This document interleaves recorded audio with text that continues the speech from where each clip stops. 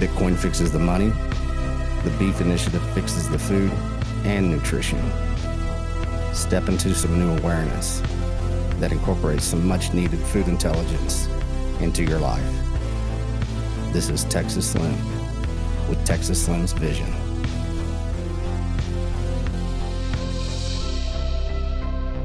Hey guys, Texas Slim here, Texas Slim's Vision. Today is May 31st, last day of May of 2022. It's been a pretty interesting journey up to here this year of 2022, and even the fall and winter of last year.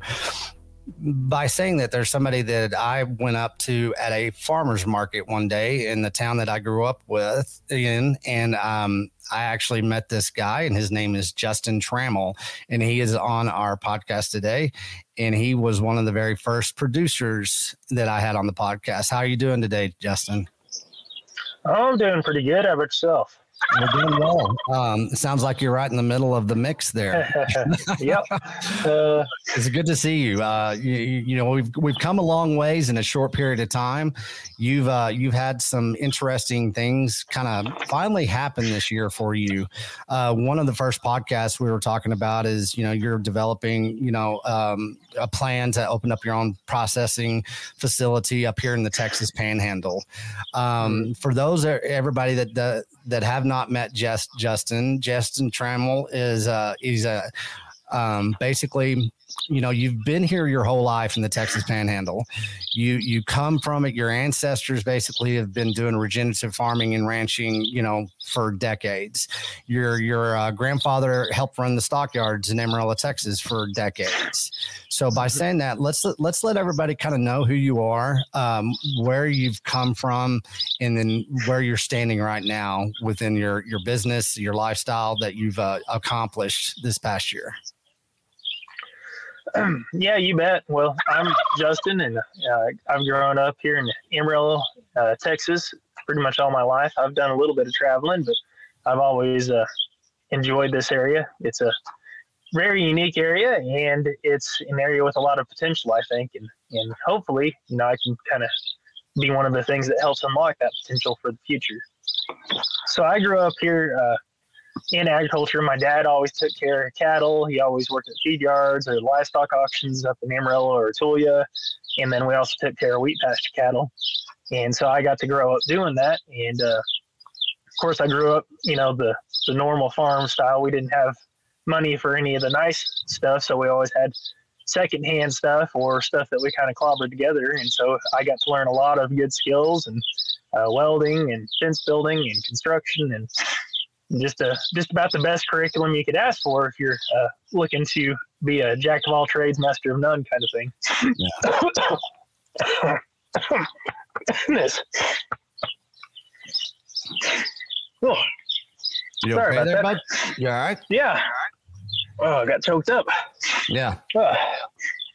Anyway, so you know, I grew up doing that my entire life, and then I went to WT and I got a degree in wildlife biology.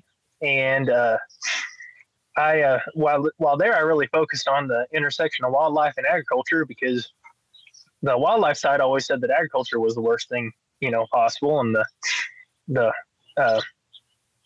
agriculture side always said that wildlife was the worst thing possible. And so, you know, the way that I grew up, you know, I got to chase lizards and catch bugs and explore Prairie Dog Town and just do all sorts of stuff while, you know, taking care of animals. And so I just thought, well, that can really be right. And so in college, I was lucky enough to get hooked up with the Ogallala Commons.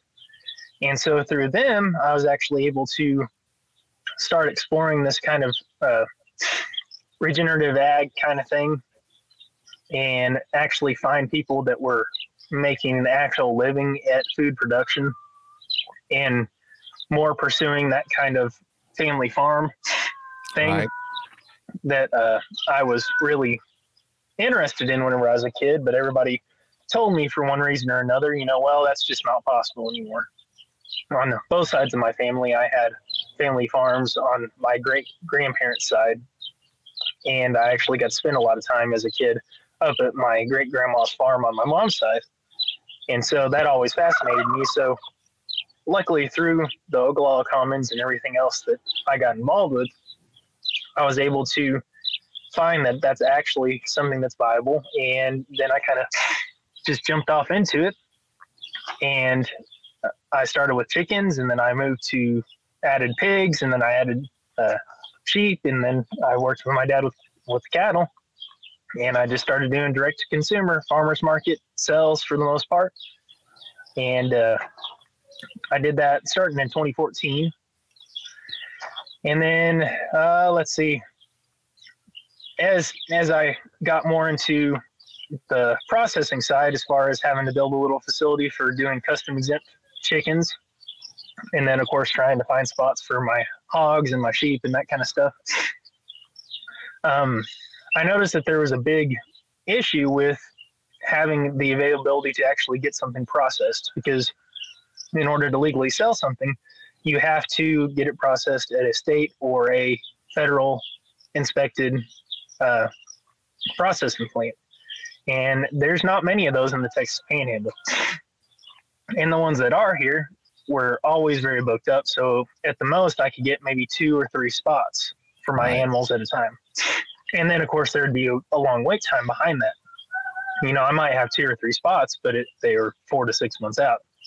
Sure. And then whenever COVID hit, that took that wait time from 4 to 6 months out to more like a year and a half to 2 years out at the worst of it. And so with, you know, luckily right before COVID hit, my dad and I kind of decided that we needed to open our own processing facility. That way we could control the quality of the cuts on our meat. We could have the availability we needed to actually process our animals on the right time frames and not have to hold animals for a really long time or take animals before they were ready. And so it took me about the better part of 2 years to get through all the regulatory stuff, because for all of it, but especially on the Texas side, there was no one resource or one entity I could go to and say, hey, I want to open a processing facility. What do I need to do to be compliant? Right. There's a few of them, and I would get bits and pieces from different agencies, but there's not just one resource that can give you, oh yeah, here's everything you need to look at whenever you do that. So it took a pretty good long time trying to figure out exactly what I had to have, but we finally figured it out. We finally got our processing facility built. To get open, you actually have to pass inspection to start with. Sure. And so the first inspection that we had, it was quite hostile, and it was very confusing and pretty unprofessional early whenever you get down to it. And so it left us pretty confused because it took months to get them out there.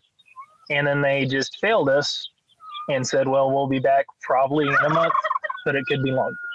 Right. So in that month, I gathered all the resources I could between the Farm Ranch Freedom Alliance with Judith McGreary, the Ogallala Commons. I reached out to as many people as I could, trying to figure out, okay, what did we do wrong here? You know, I thought we had covered every possible base. What's going on here? How do we make this thing work? And so by reaching out and using all these different connections I'd made, I actually was able to then on the second inspection, turn that around 180 degrees, and we passed with flying colors. And so then we were finally able to get open. We started custom slaughter on the 14th of January, and then we did, let's see, I guess we got our state stamp probably about 6 weeks ago now, maybe closer to 8. Yeah. But yeah, so I think, I mean, that's a pretty short version of it. But. Yeah, I mean, there's a lot to unpack there. There's many things that people don't understand about basically farming and ranching and bringing stuff to, you know, creating a market access and, you know, having the processing centers basically be a bottleneck for the producer themselves. What we are up against in this country right now is 85% of our animal protein is actually processed by global corporations that are not even American corporations. So 85% of our animal protein in this nation would basically, they're the ones that give us permission to eat. They're the ones that give permission to the producers to be able to harvest that animal. Whenever they have that much control over the processing of that animal and the market access, then what we're doing is we're creating a bottleneck to actually having market access to pure animal protein in a way that our grandparents did and everything. People have heard me say that many, many times. A lot of people do not understand the whole, the food industry as a whole. One thing that you have done by opening up your processing center, going through the process, getting your state certifications, getting the USDA, requirements and regulations, in a way that you did pass those inspections. What you're basically doing, and you've said this from the very beginning, is that you want to feed your community within a 60-mile radius. And so your business model and your lifestyle and everything that you do, the intentionality that you bring to this ag space in the Texas Panhandle is basically you're feeding your family first, and then you're feeding the local community around you.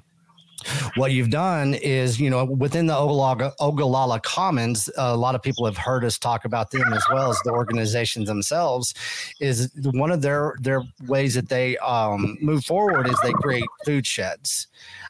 You're now with Panhandle Meats here in the Texas Panhandle, you've created a food shed. And whenever people go out and shake your hand, they know that they're going to be able to have market access to that pure animal protein, because you're doing lamb, you're doing fowl, you're doing hog, and you're doing beef. So every one of those touch points of that pure animal protein, you're now able to provide. You cut out all the middlemen that have been making money off of your hard work after you being the producer, the land tools in which you use to basically regrow soil and to become a true regenerative grass farmers, like you like to say. You are a grass farmer, and by doing that vertical integration into the soil all the way into market access, you're feeding a community, and you don't have to ask permission anymore. You've done all the legwork, you've gone through all the protocols, you've passed the inspections, and now you are more sovereign than you've ever been as far as a producer, a processor, a supplier. You are the leading of the market access. I just bought, a full cow from you that I did with a couple of friends. And so every one of them, now they have their freezers full. I gave that quarter of a cow to my father, feeding my family first. And I did it within you and I are probably 20 miles away from each other at tops. Less than that, actually. It's probably about 12. So it's so easy, and it is actually a good thing to do. Like, how many people come out to you every day and pick up a quarter of a cow, a half a cow? Let's go through that process of basically, how does that process work? I'm going to call Justin up, and I want some beef. What do we do? Well, it kind of depends on what people are looking for. We actually have some quarters and stuff already ready to go. Right. That way, because there's some people that just don't know really what cuts they would want anyway. So we do have a default cut sheet that we do. Mm-hmm. That's, provides a good selection of basically all the normal cuts. And it's a really good way for people to get their foot wet if they've never actually bought that kind of bulk before. Right. But people are also more than welcome to call us, and, we can get them hooked up with an animal and actually cut it the way they want it to. Most of the animals, depending on if they want a grass or a grain finished animal, the grass finished animals, once they're killed, they hang in the aging cooler for about 10 to 14 days. The grain finished animals, you're looking at more like that 21-day age on them.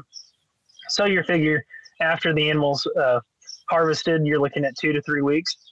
And so then after that, the animal's cut, and then it's frozen and ready to be picked up. Sure. And a lot of people don't, whenever you buy in bulk like that, a lot of people, the first question I always give people, I didn't know there's going to be so much burger. So you definitely, it educates. It's like, okay, not the cow is more than just a ribeye or a T-bone or a New York strip. Oh, yeah. But what happens there is people learn how to be educated on the cuts of the cow, and what kind of, having this type of market access, they become educated on the different types of product that they can have that they've never, you'll never see in a supermarket, just by understanding and educating the different, cuts of the cow.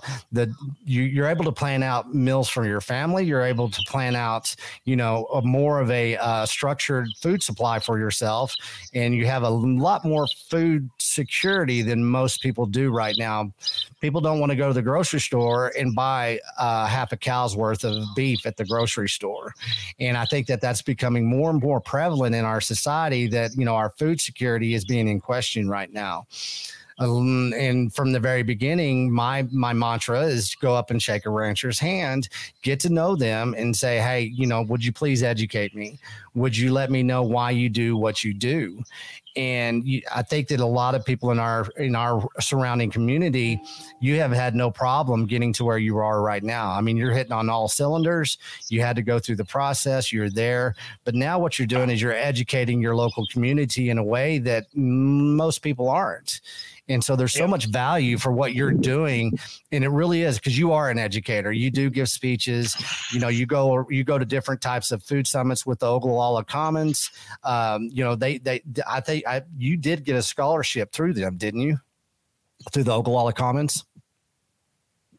Looks like we lost Justin. You still there, Justin? Yeah. Okay. Yeah, we lost your video. Audio's doing something weird. There you are. Not a problem. It's the internet. It happens. But as far as the Ogallala Commons, you basically, you are an educator right now. It is something that you do. You had a good roadmap within the Ogallala Commons. Let's talk about that. Yeah, with the Ogallala Commons, they're really focused on revitalizing these small town communities, and a big part of that is trying to show that there are opportunities in these small town communities, but oftentimes you kind of have to have an entrepreneurial mindset in order to really address them. Mm-hmm. And so that's I got hooked in with them. Actually, start with, I was helping them do water and wildlife education. So education about playa lakes and why they're important for the aquifer, and the fact that that's the only way we recharge our aquifer. And so I started there, and then after several internships, and they kind of figured out that this guy's interested in food production. Then they got me hooked up with the right people and the right organizations that then allowed for me to pursue this. And the OC, we've helped people pursue careers in all sorts of stuff, from healthcare to accounting to just about everything in between. Right. So, yeah, it is broad. I mean, in a lot of nobody's really heard of the Ogallala Commons, and what it is, it's a community-based system. The Beef Initiative is definitely talking about, how do we hyper-localize our communities again? This is where we came from. This is how our grandfathers stewarded the land. This is how they stewarded the animals. This is how they stewarded market access for their community.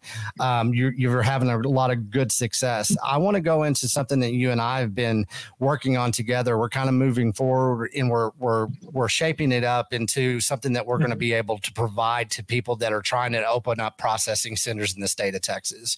You and I are working together. Of course, we have other people that we're working with, but one thing that you run into is a smaller microprocessor, somebody that's trying to do what you've accomplished, is it is so detached. Like you brought up earlier, it's like, what are we doing wrong as far as these inspections? What have we done wrong within our facility?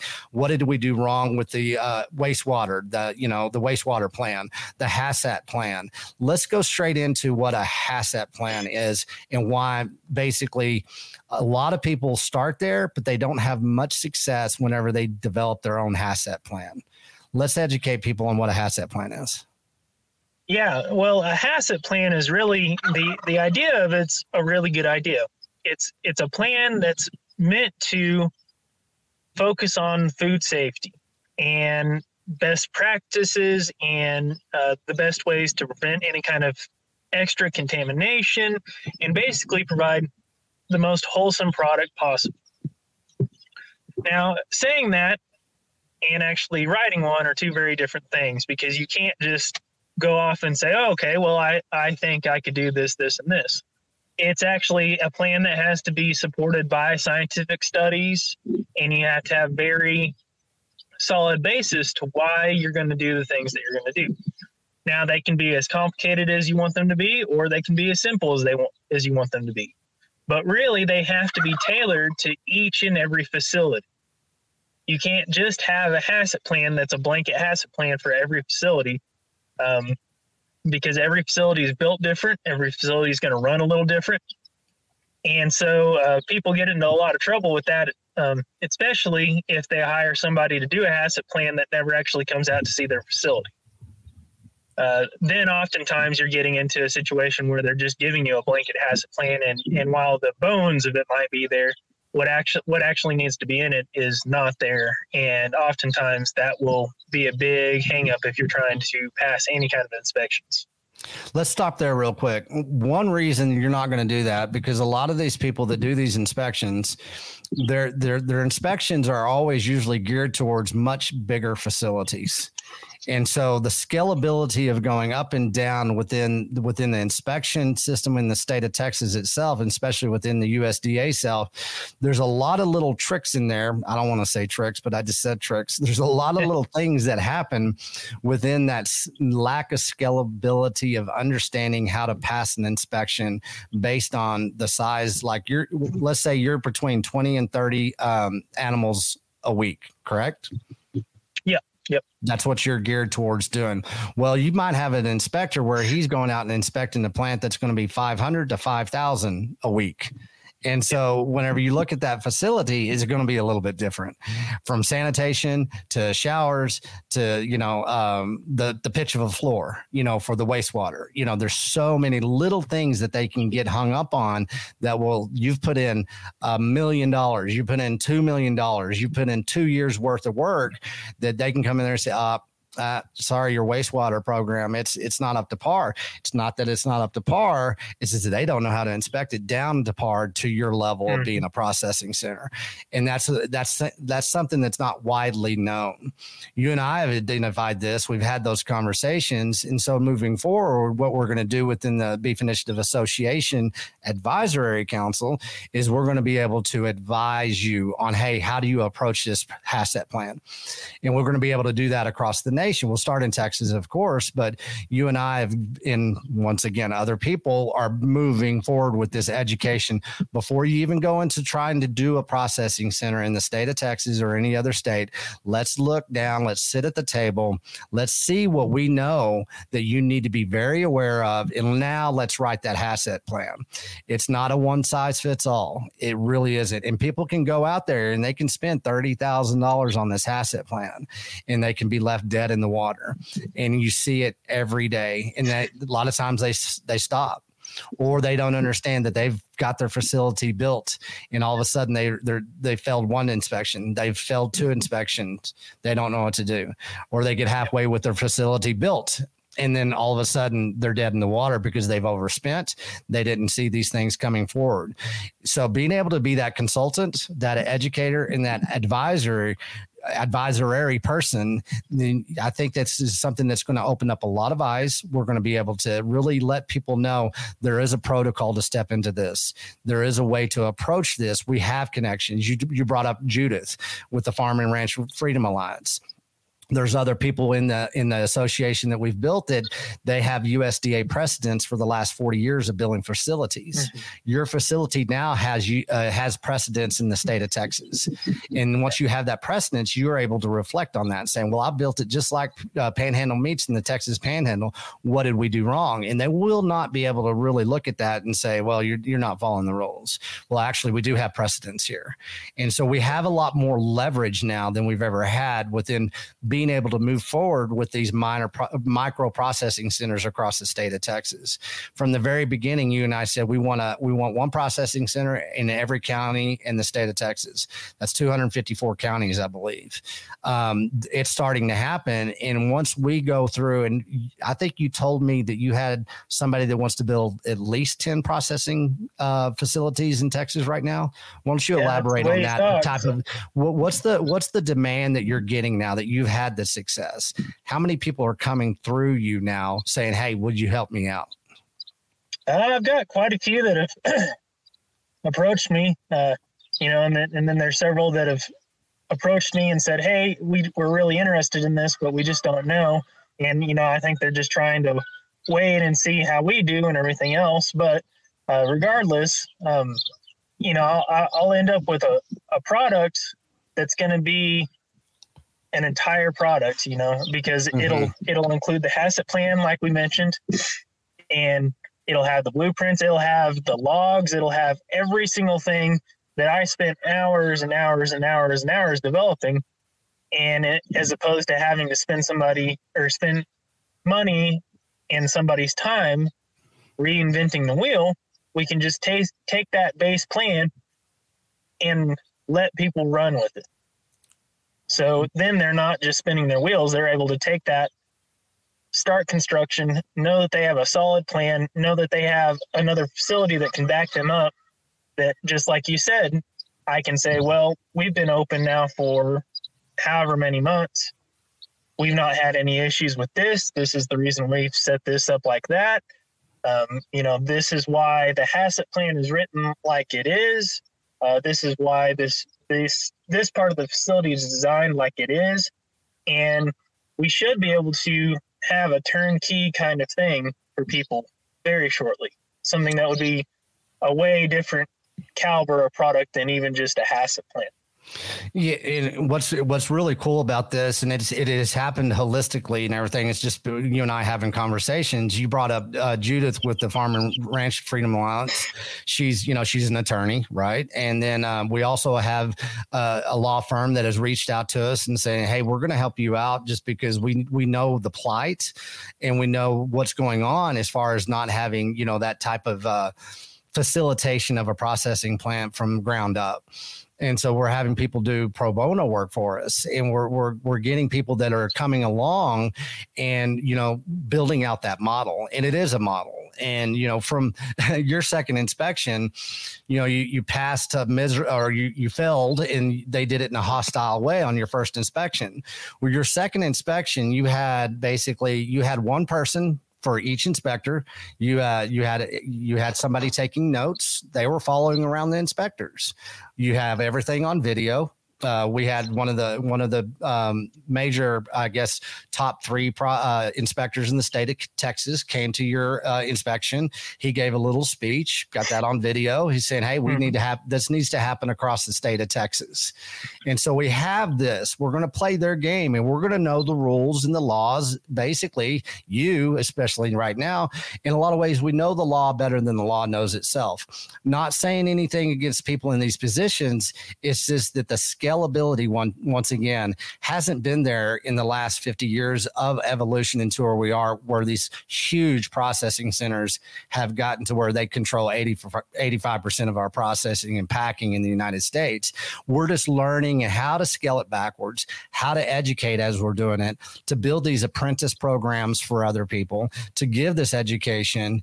And it's not something that we're asking for permission to. It's just that we have precedents. So why would we not box that into something and give it to everybody out there that's trying to do this in their community right now, so where they can have your business model. Maybe it is 60-mile radius that they're able to give market access to.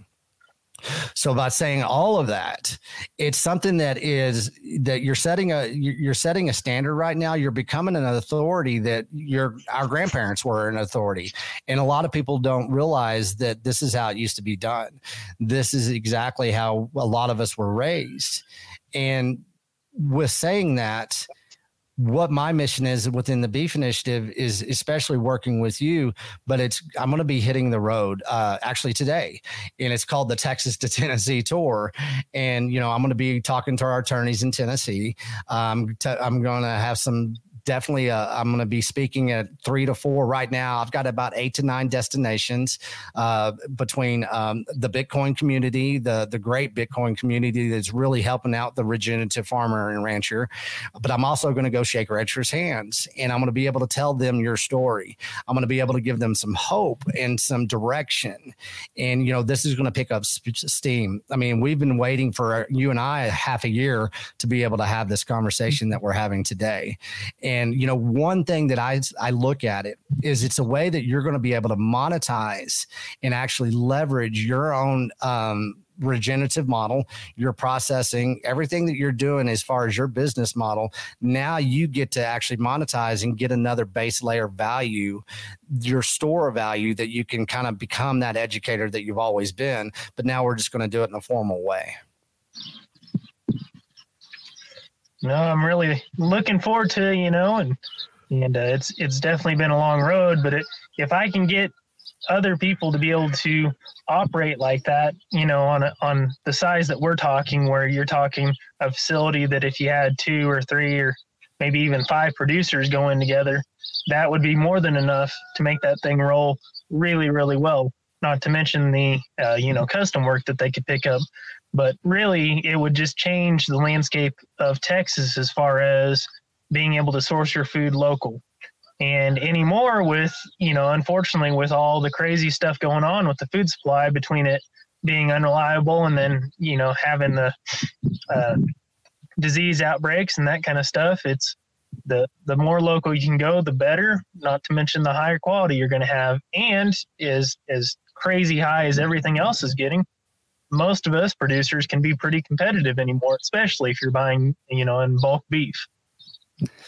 Well, it is. It's a lifestyle change. It's a lot more intentional. It's not random. And I tell everybody the Beef Initiative is kind of a new international lifestyle that we're doing, to where people can understand that they have a lot more empowerment now.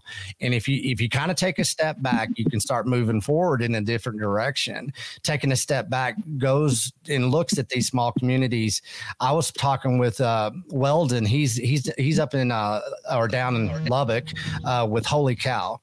And, he was talking with my business partner, and he's saying, do you know how many processing plants have been mothballed in the state of Texas that are in these small towns in small town Texas? And what I see moving forward is you with your food shed, we'll call it a food shed, Panhandle Processing. Panhandle Meats Processing is a food shed. What you're also doing is not only you're providing the protein, but you're inviting people in that are doing the same thing that you are doing, from produce to whatever. Let everybody know who's coming into your food shed, and that you guys are creating this collaboration to where it is a viable source to source your protein and other products, that you don't have to go to the supermarket anymore.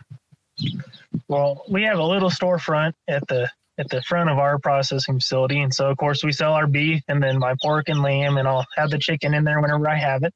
But we also are sourcing vegetables from 2 separate producers. We're sourcing some microgreens. We've got a source of local flour that's not too far away. We've got a source of dairy, so milk with the real cream, and yogurt that's only about an hour away. We've got, let's see, what else do we have in there? We've got marinades and salsas from Amarillo. We've got all sorts of lovely spices and spice kits and stuff that are made in Amarillo. And then we added some pistachios recently. Now, the closest place I could find them was Alamogordo, but that's still not too terribly far away, all things considered. So.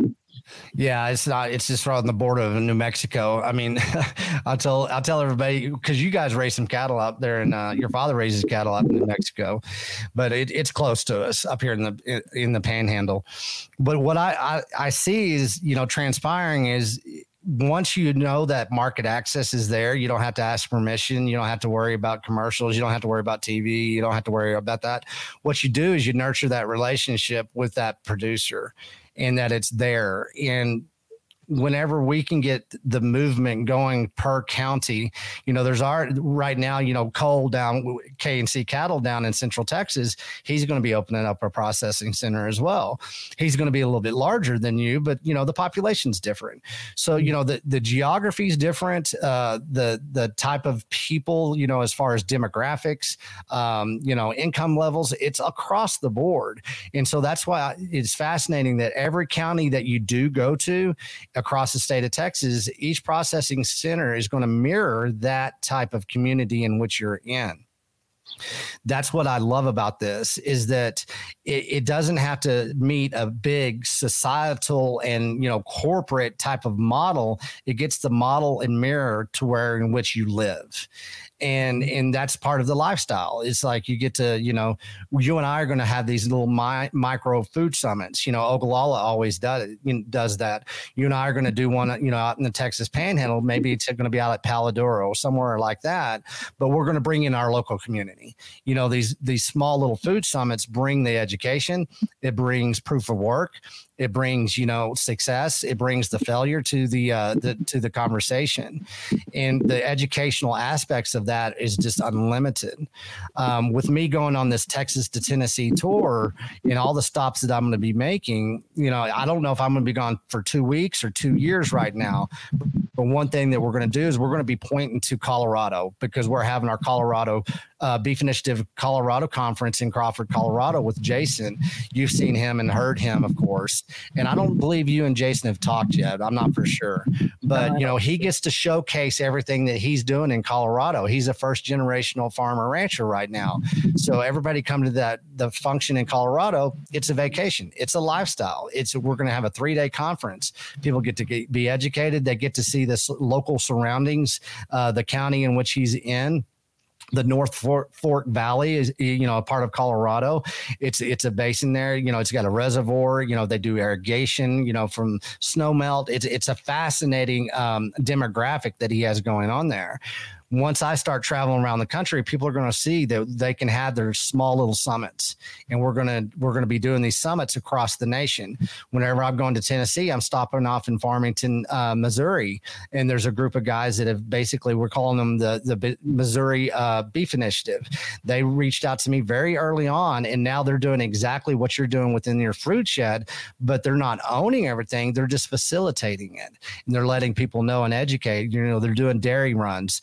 They're about to start on a processing center. They're doing the produce. They're developing their own food shed. This is catching on across the nation, and that's what the Beef Initiative is really about right now. It's like producing the understanding that this is possible in your communities.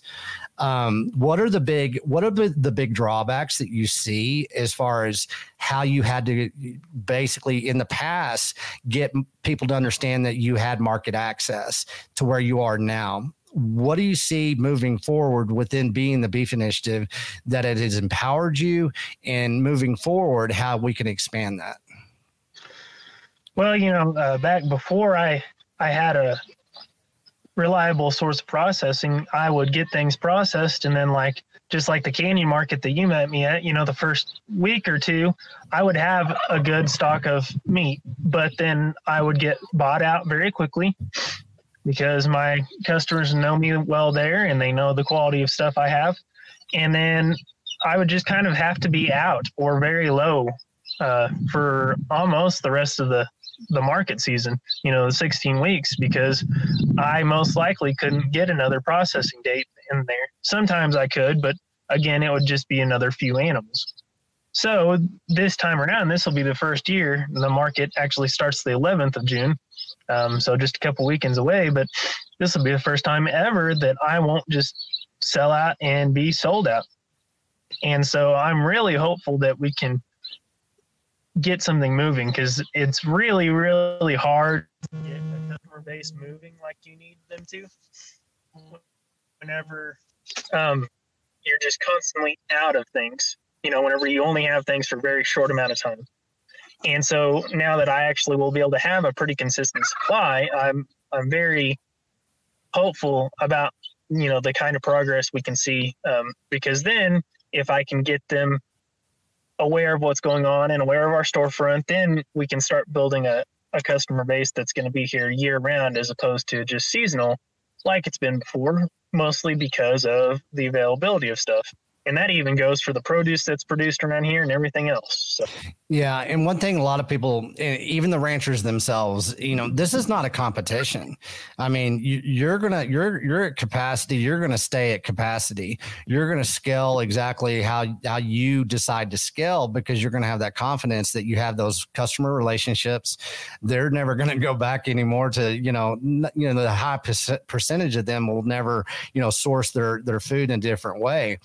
One thing that, people need to understand is this is for everybody. This can happen across in scale, and it can happen very fast. We just have to get it organized. And you say, I hope this does go somewhere. Well, that's where my responsibility comes in, is that we show the proof of work. We show that there is a roadmap. We show that there is advising, there is consulting, that there is some basically new confidence in to move forward. And it has to be grassroots. It has to be community based. We can't do this with a big marketing plan. We can't do this with, mainstream media marketing and, information exchange. We kind of have to fly under the radar a little bit. And that's always been something that I've always noticed that I needed to do from the very beginning, is that I don't need to be very boastful about this on a broad scale. I need to go to each community and let everybody know that, hey, we have proof of work. This is where we're going. Point your compass over in this direction, and we'll be able to help you. Right now in the chat room, somebody's asking, hey, are you planning on coming through Southeast Colorado? You bet. Let's create those nodes of communications. Let's say, what are you doing over there in Southeast Colorado? Well, what we're doing over here in the Texas Panhandle. Well, what are they doing out here in East Texas? Well, they're doing kind of something up like this in Tennessee, outside of Athens, Tennessee. Well, guess what? This guy's doing this over in Nevada, actually. And then we start building these points of communication, and it's amazing that I'm going to be able to bring this to everybody, in the next, 2 weeks, 2 months, 2 years, whatever it's going to be. And everybody gets to come along. It's crowdsourcing. It is the grassroots. It's starting with grass fed, and that's something, being from the Texas Panhandle, a lot of people don't know, because we do have the big major 4 processing centers here in the state, in the Texas Panhandle. Regenerative farming and ranching is not really understood because we went that route. We went the big global corporation route. Everybody had to do it, right? To the last 50 years, that's what they did. They evolved into this model that has gotten us to where we are right now. Let's talk about that. Let's talk about the different demographics. Let's start with the soil, and let's start with the grass. Where you and I live, we used to have millions and millions of buffalo that, stewarded this land. They were the land tools for thousands of years before we came along. The Native Americans, basically, that's how they survived. They followed the herds, the migration of the bison throughout the Great Plains. Saying that, right now we're in a major drought. It is horrible. The wind's blowing. It looks like the Dust Bowl, but one thing it does is our society, or our environment here, the natural grasslands, is not really widely known that it is hardy. It is something that you can do regenerative farming and ranching in the Texas Panhandle, even though we are the desert high plains. Yeah, for sure. It times like this make it really look bleak, but if you've been, intentional about how you've been really a grass farmer, then, you most of the time would have a high enough grass stock that you can rotate your animals around and do what you need to. Just for example, over there at our place in New Mexico, we pulled all the animals from there to give that thing a rest. Yeah. Now I think we're going to be able to restock in August, and we're going to have some of the best grass we've ever had. But we were very intentional about that, and we realized that we had to do some different things. Like we had to, basically almost all the cattle we have right now are in pens behind the facility. The animals that are grass finished, we've been having to hay. The other animals, we've been able to feed from the feed truck, but that's not cheap. But in the long run, it's going to be a lot cheaper to do that than if we were to just graze what pasture we have into nothing. Sure. And this is a big thing. And a lot of people don't like to talk about this. There's a lot of people that are very galvanized when it comes into grass-fed, grass-finished, grass-fed, grain-finished. we're in a kind of a limbo state of, I guess, what's the right way? Well, it's not black and white. It's something that a lot of people like you are, you're phasing out. You really 100% want to do grass fed, grass finished within your model itself in the Texas Panhandle. Sometimes you're going to have grass fed, grain finished. You're going to have different types of grains that you finish.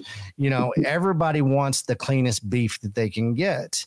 And this is where we have to begin to educate people that what is it about, chemicals, antibiotics, injections, everything, the steroids, everything that they produce into these cows, how your model basically gets us away from that corporate umbrella of Bayer, Monsanto, Cargill into a phased process to where you don't have to rely on the feeds. You don't have to rely on anything else.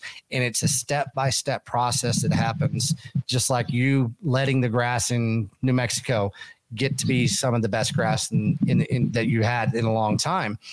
Well, that happens in sequence. That happens in sections of time, and it has to be very intentional, like you said. Do you get a lot of people that come to you saying, I'm not buying your product unless you're grass-fed, grass-finished? How do you approach that as the consumer, and of course you as the grass farmer and the producer and the processor and the supplier? Oh, we really right now we just offer both. And so far, I don't know that I've had anybody that's, kind of not wanted to use us because we offer both. I just tell people that we offer both because people have different preferences, and, I can talk to them about the differences between the two, and I don't speculate on anything. I stick with, the facts that are easily provable. And so far that seems to work really, really well with people. Sure. I mean, that quarter of a cow that we've got, I had burgers with Dad the other day. It's some of the best meat. You and Cole, and then Jason is some of the best beef I've ever had. I mean, all three of you are doing it right. By saying that, do you have producers now? Do you have people bringing in their animals that they used to use, like JBS, Cargill, National, Tyson over there in that town that's close to us? Oh, we do actually have a feed yard that's been using us to process, and I think they're trying to get into selling some of their own meat. So, and then we do have a few other producers here and there that are using us. Either, some of them, a lot of them are just people who do a few animals a year, but they've been using us, and so we've been able to ride a very high quality of cuts. Right. Because, we cut their animals just like we cut our animals. And so we cut them like we own them, which makes a big difference. Yeah, it does. So if I'm a producer, like we have a lot of small producers, some people just, have a couple of cows a year. Maybe they're just doing it to feed their family or, their extended family. Maybe they only have 10 cattle or something like that. How would you approach somebody like you, to generalize, if I was doing 10 cattle a year, or if I wanted to do 2 cattle a year, how would I approach somebody like Justin and saying, hey, would you process my animal? Can we have a relationship? Can we have a partnership? What is the protocol that you go through so people can kind of start understanding, this is how I'm going to start approaching these microprocessors in my community, or even to you, maybe they're in the radius that they wouldn't mind bringing it to you. Well, really, just reaching out and telling us what you have and what you need, and then we can kind of go from there. A lot of what we do is education, about the cuts, about the state inspection versus custom exempt, about what the different laws say about, as far as what you can sell and how you can sell it. So, really we just have people call us or email us. Some people do reach out on social media, but by and large, I'd say most people call us. So, and we're happy to do that. We're happy to have people come out and see the facility before they even bring animals out if they want to, and they can see the whole thing. We're not hiding anything at all. Right. Well, that's the beautiful thing about it is that a lot of people have never seen a cow before, and, out there at your place, it's funny. once you go out there, I talked to a young man that was working for kind of an internship. You were trying to get him into an internship problem. And I want everybody to know this. And it's just kind of, because it's funny to me. It's like we're educating the younger generation. And he came up to me one day and he said, I never knew what Farm Tough was. He goes, I've heard people talk about this, but I really never knew what that meant. And I was out there with Justin the other day and he was feeding the hogs. And, he was carrying 70 pounds of feed, in each hand. And, he was just going back and forth and he was fascinated. And what I loved about that was that he had a moment of clarity as a young man that he knew that he needed to step up his game. And people that never gone out to a farm or a ranch or, the type of facility that you have, they really are detached from food. They really are detached from work, maybe some form of education, what it takes. And, that's why all of this is such a beautiful thing. And you and Jason and Cole comes from Texas Tech. Jason is, observational science. He's self-educated with his grandparents. You're a combination of all of y'all are kind of in the same model. What I, have now been able to do within the Beef Initiative, and this is going to, you and I have talked about it a little bit. With me going around the country right now and then, leaving today, I'm going to be able to announce that, within the Beef Initiative itself is that we have now a base layer of value of one full Bitcoin. And you and I haven't gotten into the education of Bitcoin yet. And we're getting there because we just launched our educational series for the North American rancher. So everybody go to thebeefinitiative.com and sign up for your dang Bitcoin education. You need this now more than ever. And it's something that's going to sneak up on you. Let's get educated. Let's get you a new store of value. But by saying that, the Beef Initiative is now a Bitcoin company. We have a base layer value of a Bitcoin. What that's going to be, I'm going to do some crowdfunding when I'm on the road. It's going to be like, hey, let's follow Slim. Where's Slim at today? I'll be doing videos and everything. The biggest intention for me to do what I'm doing is education. One thing about education is we have to give a new avenue to a different type of education. So the Beef Initiative in Colorado during our conference, I'm going to be able to announce that in 2023, we're going to be able to give away our own type of scholarship program to people that are wanting to get into regenerative farming and ranching as you, Jason, and Cole. And the first person, 3 people that are going to have their names on those scholarships are going to be the 3 ranchers that came into the Beef Initiative first. So there's going to be a scholarship program that has Jason Rick of Rick Ranches in Colorado's name on it. There's going to be Justin Trammell of Tier Bloom and Panhandle Meats. There's going to be a scholarship that has Cole Bolton of K&C Cattle on it. And it's going to be backed by Bitcoin. The education will be facilitated by the ranchers within the Beef Initiative. This is how we fight the lack of education, the lack of desire to be educated by these younger generation, and they're going to understand that there is a pathway forward.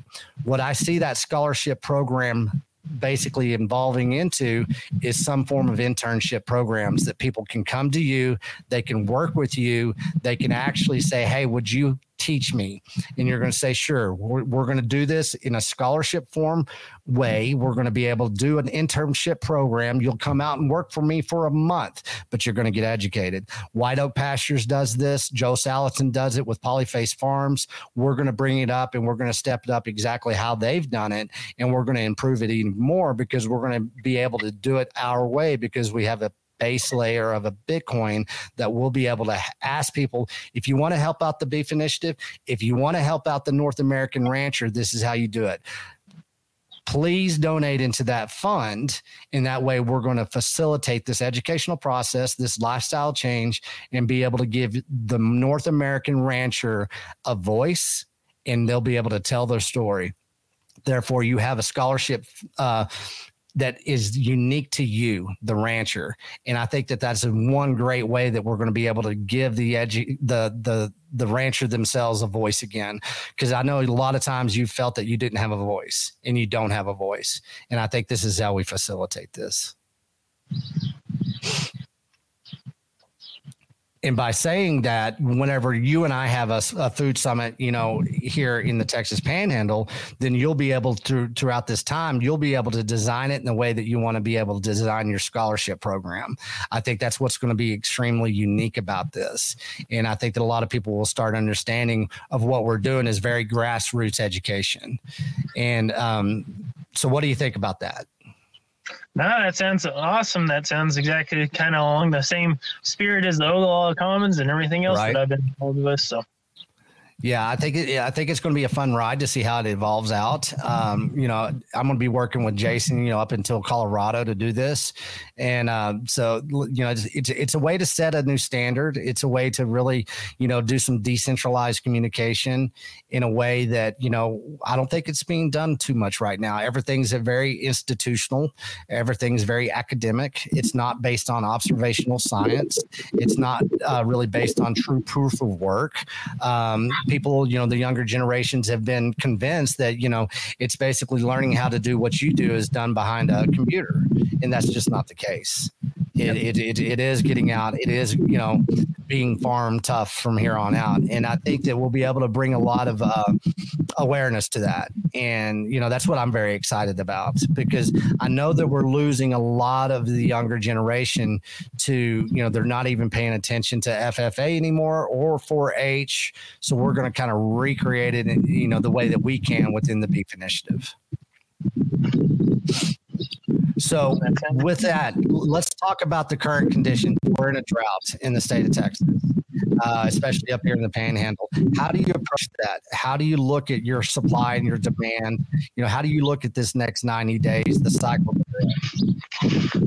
I'll keep doing what I've been doing. I've got some sacrifice paddocks where I keep animals and I let them bale graze, and actually right beside me is one where they're grazing bales and the litter that's left behind stays on top of the ground. And so while they're not doing anything initially, as soon as we get just a little bit of rain, those areas that have that cover are going to be radically better off than areas without cover. I've also gotten cover crops planted actually in my garden area and a back pasture. And so I've been able to get those up and going. Granted, I haven't been able to get a lot of it up and going because of it being a drought. I've been irrigating with our wastewater about 10 to 15,000 gallons a week, probably every 4 days, really. And I've been able to get about an 80 by 20 area to grow, but that's about it. That's how dry it is out here. Yeah. And so it's the kind of stuff where you just keep planning for the future, because if you get too engrossed in what's going on right now, that ain't going to be productive at all. So no, it's not. And, by saying that, we're running up on an hour here. What I want to do is to establish some protocol. We've got your information that's been coming through on the ticker.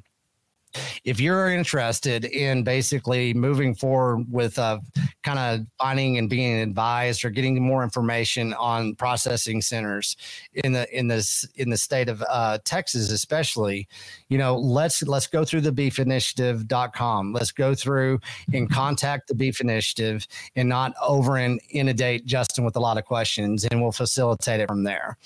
If you have any questions about as far as, what Justin is doing, as far as the processing, as far as meats, if you want to get some pure animal protein or anything else, more information on Panhandle Meats, on Tier Bloom, go ahead and hit those emails that Justin has provided to us. Beyond saying that, let's let everybody know that you and I will be coming back, and we're going to do a podcast on the protocol that you are as a grass farmer, regenerative grass farmer, and how you are moving forward, obtaining more land, leasing more land, storing more animals. We're going to do that. We're going to definitely formally do that. And we're also going to start our next conversation, our big one, our formal conversation is going to be all about processing centers, internships, and scholarships. I think that's where we are, and I think you and I are ready for that. So is there anything else you'd like to tell everybody today during this lunchtime, Justin? Nope, that's about all I had. So pleasure to be here. So Yeah. Well, thank you for taking the time. I know you're working your butt off. I know that you're 24/7. It's always good to see you. I'm going to be in touch with you when I'm on the road, especially when I get to Tennessee and we're putting this so-called manual together for processing centers. So you and I will be in touch. And thank you again for taking the time, Justin. Much respect for everything that you've done for the community, for basically education here in the Texas Panhandle. And we'll be talking to you soon, okay? Thanks, you bet. All right, take care. Here at the Beef Initiative, we encourage all you ranchers out there to tell us who and where you are so we can let everybody know. They're looking for you. This time I'm shouting out K&C Cattle out of Austin, Texas. KNCCattle.com. Cole, he's a fourth generational Texas rancher. He knows what he's doing.